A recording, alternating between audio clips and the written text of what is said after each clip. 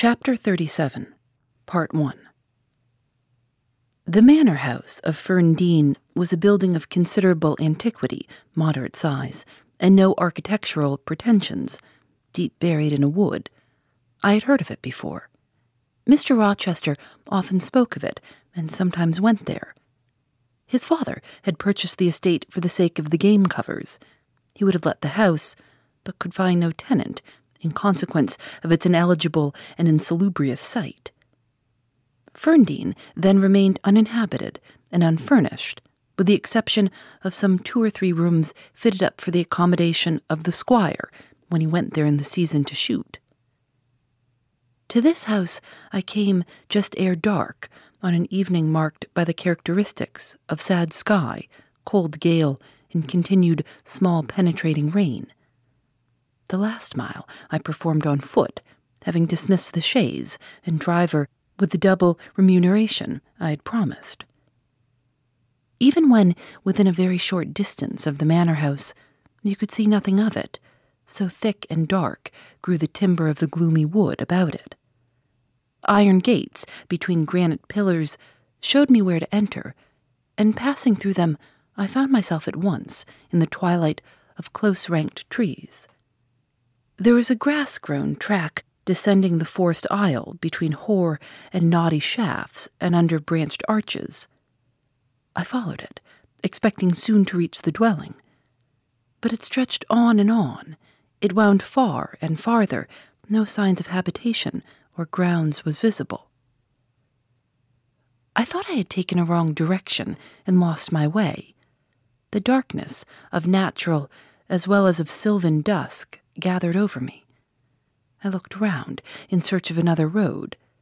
There was none. All was interwoven stem, columnar trunk, dense summer foliage. No opening anywhere. I proceeded. At last my way opened. The trees thinned a little. Presently I beheld a railing, then the house, scarce by this dim light distinguishable from the trees. So dank and green were its decaying walls. Entering a portal fastened only by a latch, I stood amidst a space of enclosed ground from which the wood swept away in a semicircle. There were no flowers, no garden beds, only a broad gravel walk, girdling a grass plat, and this set in the heavy frame of the forest. The house presented 2 pointed gables in its front. The windows were latticed and narrow. The front door was narrow too. 1 step led up to it. The whole looked, as the host of the Rochester Arms had said, quite a desolate spot. It was as still as a church on a weekday. The pattering rain on the forest leaves was the only sound audible in its vicinage. "Can there be life here?" I asked. Yes, life of some kind there was, for I heard a movement. That narrow front door was unclosing, and some shape was about to issue from the grange. It opened slowly. A figure came out into the twilight and stood on the step. A man without a hat. He stretched forth his hand as if to feel whether it rained. Dusk as it was, I had recognized him. It was my master, Edward Fairfax Rochester, and no other. I stayed my step, almost my breath, and stood to watch him, to examine him, myself unseen, and alas, to him invisible. It was a sudden meeting, and one in which rapture was kept well in check by pain. I had no difficulty in restraining my voice from exclamation, my step from hasty advance. His form was of the same strong and stalwart contour as ever. His port was still erect. His hair was still raven black, nor were his features altered or sunk. Not in 1 year's space, by any sorrow, could his athletic strength be quelled or his vigorous prime blighted. But in his countenance I saw a change that looked desperate and brooding, that reminded me of some wronged and fettered wild beast or bird, dangerous to approach in his sullen woe. The caged eagle, whose gold-ringed eyes cruelty has extinguished, might look as looked that sightless Samson. And reader, do you think I feared him in his blind ferocity? If you do, you little know me. A soft hope blessed with my sorrow that soon I should dare to drop a kiss on that brow of rock and on those lips so sternly sealed beneath it. But not yet. I would not accost him yet. He descended the one step and advanced slowly and gropingly towards the grass plat. Where was his daring stride now? Then he paused, as if he knew not which way to turn.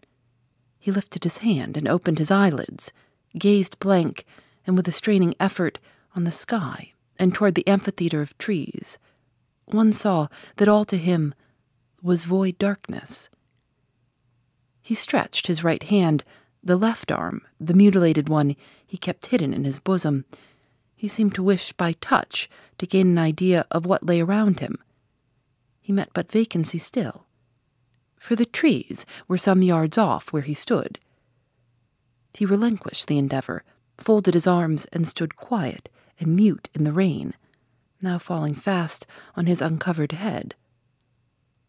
At this moment, John approached him from some quarter. "Will you take my arm, sir?" he said. "There's a heavy shower coming on. Had you not better go in?" "Let me alone," was the answer. John withdrew without having observed me. Mr. Rochester now tried to walk about. Vainly, all was too uncertain. He groped his way back to the house and, re-entering it, closed the door. I now drew near and knocked. John's wife opened for me. "Mary," I said, "how are you?" She started as if she had seen a ghost. I calmed her. To her hurried, "Is it really you, miss, come at this late hour to this lonely place?" I answered by taking her hand, and then I followed her into the kitchen where John now sat by a good fire. I explained to them, in few words, that I had heard all which had happened since I left Thornfield, and that I was come to see Mr. Rochester. I asked John to go down to the turnpike house where I had dismissed the chaise, and bring my trunk, which I had left there. And then, while I removed my bonnet and shawl, I questioned Mary as to whether I could be accommodated at the manor house for the night. And finding that arrangements to that effect, though difficult, would not be impossible, I informed her I should stay. Just at this moment, the parlor bell rang. "When you go in," said I, "tell your master that a person wishes to speak to him, but do not give my name." "I don't think he will see you," she answered. "He refuses everybody." When she returned, I inquired what he had said. "You are to send in your name and your business," she replied. She then proceeded to fill a glass with water and place it on a tray, together with candles. "Is that what he rang for?" I asked. "Yes, he always has candles brought in at dark, though he is blind." "Give the tray to me. I will carry it in." I took it from her hand. She pointed me out the parlor door. The tray shook as I held it. The water spilt from the glass. My heart struck my ribs loud and fast. Mary opened the door for me and shut it behind me. The parlor looked gloomy. A neglected handful of fire burnt low in the grate, and leaning over it, with his head supported against the high, old-fashioned mantelpiece, appeared the blind tenant of the room. His old dog Pilot lay on one side, removed out of the way, and coiled up as if afraid of being inadvertently trodden upon. Pilot pricked up his ears when I came in. Then he jumped up with a yelp and a whine and bounded towards me. He almost knocked the tray from my hands. I set it on the table, then patted him and said softly, "Lie down." Mr. Rochester turned mechanically to see what the commotion was, but as he saw nothing, he returned inside. "Give me the water, Mary," he said. I approached him with the now only half-filled glass. Pilot followed me, still excited. "What is the matter?" he inquired. "Down, Pilot," I again said. He checked the water on its way to his lips and seemed to listen. He drank and put the glass down. "This is you, Mary, is it not?" "Mary is in the kitchen," I answered. He put out his hand with a quick gesture, but not seeing where I stood, he did not touch me. "Who is this? Who is this?" he demanded, trying, as it seemed, to see with those sightless eyes, unavailing and distressing attempt. "Answer me. Speak again," he ordered, imperiously and aloud. "Will you have a little more water, sir? I spilt half of what was in the glass," I said. "Who is it? What is it? Who speaks?" "Pilate knows me, and John and Mary know I am here. I came only this evening," I answered. Great God, what delusion has come over me? What sweet madness has seized me? No delusion, no madness. Your mind, sir, is too strong for delusion, your health too sound for frenzy. And where is the speaker? Is it only a voice? Oh, I cannot see, but I must feel, or my heart will stop and my brain burst. Whatever, whoever you are, be perceptible to the touch, or I cannot live. He groped. I arrested his wandering hand and prisoned it in both mine. "Her very fingers," he cried. "Her small, slight fingers. If so, there must be more of her." The muscular hand broke from my custody. My arm was seized, my shoulder, neck, waist. I was entwined and gathered to him. "Is it Jane? What is it? This is her shape, this is her size. And this her voice," I added. "She is all here. Her heart, too. God bless you, sir. I am glad to be so near you again." "Jane Eyre, Jane Eyre," was all he said. "My dear master," I answered, "I am Jane Eyre. I have found you out. I am come back to you. In truth, in the flesh, my living Jane. You touch me, sir. You hold me, and fast enough. I am not cold like a corpse, nor vacant like air, am I? My living darling, these are certainly her limbs, and these her features. But I cannot be so blessed after all my misery. It is a dream, such dreams as I have had at night when I have clasped her once more to my heart, as I do now, and kissed her as thus, and felt that she loved me, and trusted that she would not leave me. Which I never will, sir, from this day. Never will, says the vision, but I always woke and found it an empty mockery, and I was desolate and abandoned, my life dark, lonely, hopeless, my soul athirst and forbidden to drink, my heart famished and never to be fed. Gentle, soft dream, nestling in my arms now, you will fly, too, as your sisters have all fled before you. But kiss me before you go. Embrace me, Jane. There, sir, and there. I pressed my lips to his once brilliant and now rayless eyes. I swept his hair from his brow and kissed that too. He suddenly seemed to arouse himself. The conviction of the reality of all this seized him. Is it you? Is it Jane? You are come back to me, then? I am. And you do not lie dead in some ditch under some stream, and you are not a pining outcast amongst strangers. No, sir, I am an independent woman now. Independent? What do you mean, Jane? My uncle in Madeira is dead, and he left me £5,000. Ah, this is practical, this is real, he cried. I should never dream that. Besides, there is that peculiar voice of hers, so animating and piquant as well as soft. It cheers my withered heart.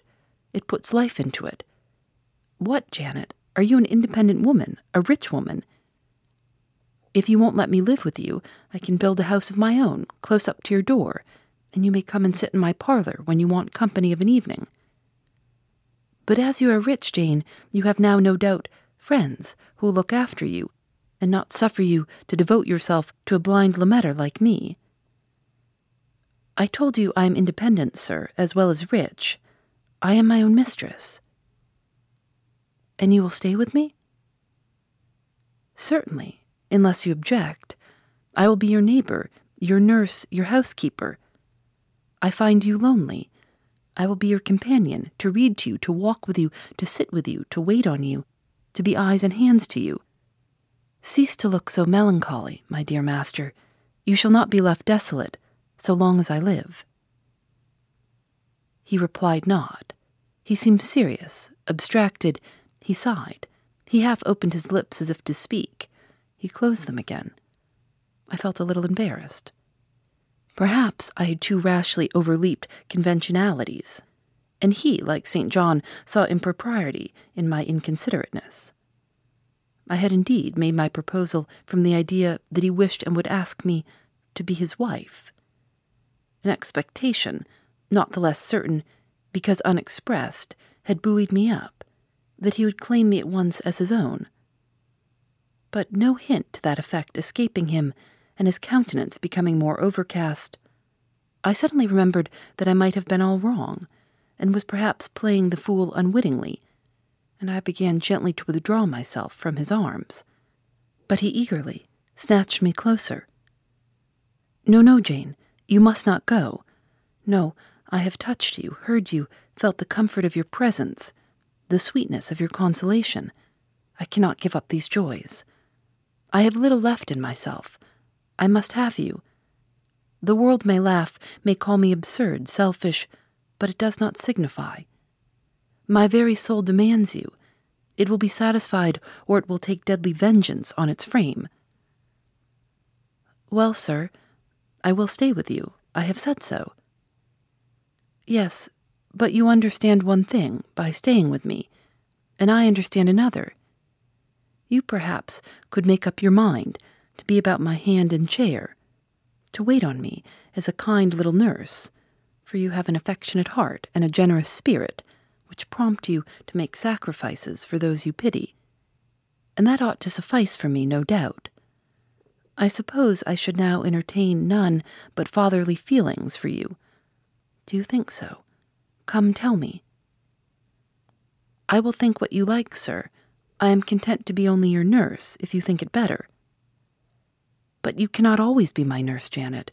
You are young. You must marry one day. I don't care about being married. You should care, Janet. If I were what I once was, I would try to make you care. But a sightless block. He relapsed again into gloom. I, on the contrary, became more cheerful and took fresh courage. These last words gave me an insight as to where the difficulty lay, and as it was no difficulty with me, I felt quite relieved from my previous embarrassment. I resumed a livelier vein of conversation. It is time someone undertook to rehumanize you, said I, parting his thick and long uncut locks. For I see you are being metamorphosized into a lion, or something of that sort. You have a faux air of Nebuchadnezzar in the fields about you, that is certain. Your hair reminds me of eagle's feathers. Whether your nails are grown like birds' claws or not, I have not yet noticed. On this arm I have neither hand nor nails, he said, drawing the mutilated limb from his breast and showing it to me. It is a mere stump, a ghastly sight. Don't you think so, Jane? It is a pity to see it, and a pity to see your eyes, and the scar of fire on your forehead, and the worst of it is, one is in danger of loving you too well for all this, and making too much of you. I thought you would be revolted, Jane, when you saw my arm. Did you? Don't tell me so, lest I should say something disparaging to your judgment. Now let me leave you an instant, to make a better fire, and have the hearth swept up. Can you tell when there is a good fire? Yes, with the right eye I see a glow, a ruddy haze. And you see the candles? Very dimly. Each is a luminous cloud. Can you see me? No, my fairy, but I am only too thankful to hear and feel you. When do you take supper? I never take supper. But you shall have some tonight. I am hungry. So are you, I dare say, only you forget. Summoning Mary, I soon had the room in more cheerful order. I prepared him likewise a comfortable repast. My spirits were excited, and with pleasure and ease I talked to him during supper, and for a long time after. There was no harassing restraint, no repressing of glee and vivacity with him, for with him I was at perfect ease, because I knew I suited him. All I said or did seemed either to console or revive him. Delightful consciousness. It brought to life and light my whole nature. In his presence I thoroughly lived, and he lived in mine. Blind as he was, smiles played over his face, joy dawned on his forehead, his lineaments softened and warmed. After supper, he began to ask me many questions of where I had been, what I had been doing, how I had found him out, but I gave him only very partial replies. It was too late to enter into particulars that night. Besides, I wished to touch no deep thrilling chord, to open no fresh well of emotion in his heart. My sole present aim was to cheer him. Cheered, as I have said, he was, and yet but by fits.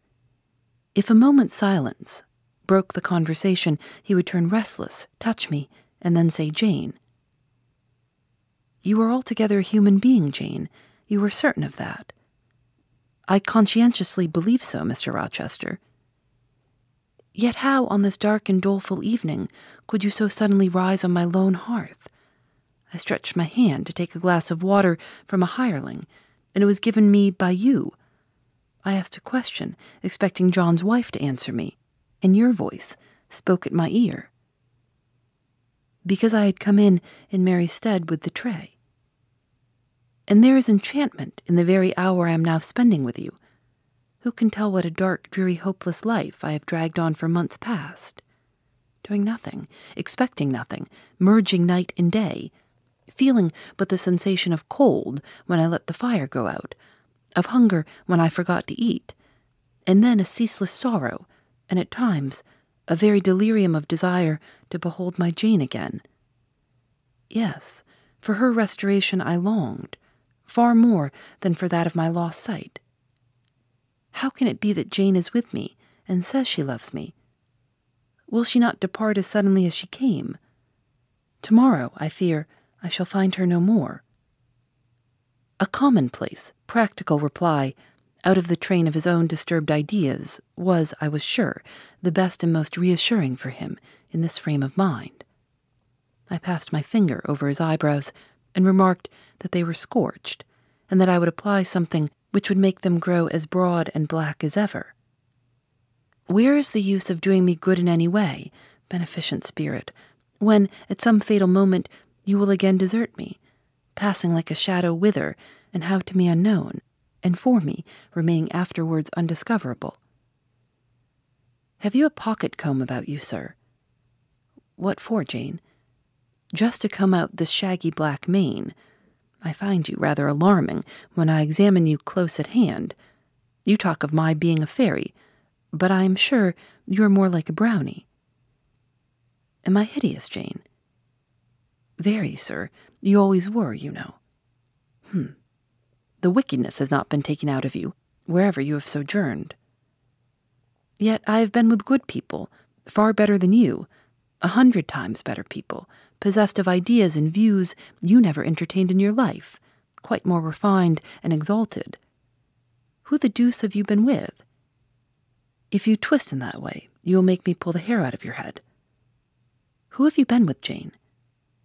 You shall not get it out of me tonight, sir. You must wait till tomorrow. To leave my tale half told will, you know, be a sort of security that I shall appear at your breakfast table to finish it. By the by, I must mind not to rise on your hearth with only a glass of water then. I must bring an egg, at the least, to say nothing of fried ham. You mocking changeling, fairy-born and human-bred, you make me feel as I have not felt these 12 months. If Saul could have had you for his David, the evil spirit would have been exorcised without the aid of the harp. There, sir, you are redd up and made decent. Now I'll leave you. I have been traveling these last 3 days, and I believe I am tired. Good night. Just one word, Jane. Were there only ladies in the house where you have been? I laughed and made my escape, still laughing as I ran upstairs. A good idea, I thought with glee. I see I have the means of fretting him out of his melancholy for some time to come. More to-dos, less time, and an infinite number of tools to keep track of. Sometimes doing business has never felt harder, but you don't need a miracle to hit your goals. You can just use HubSpot, because their all-in-one customer platform can make growing your business infinitely easier. Imagine this: high-quality leads, fast closing deals, wildly happy customers, and more benchmark-breaking quarters. It's not a miracle, it's HubSpot. Visit HubSpot.com to get started today. Phoebe Reads a Mystery is recorded in the studios of North Carolina Public Radio, WUNC.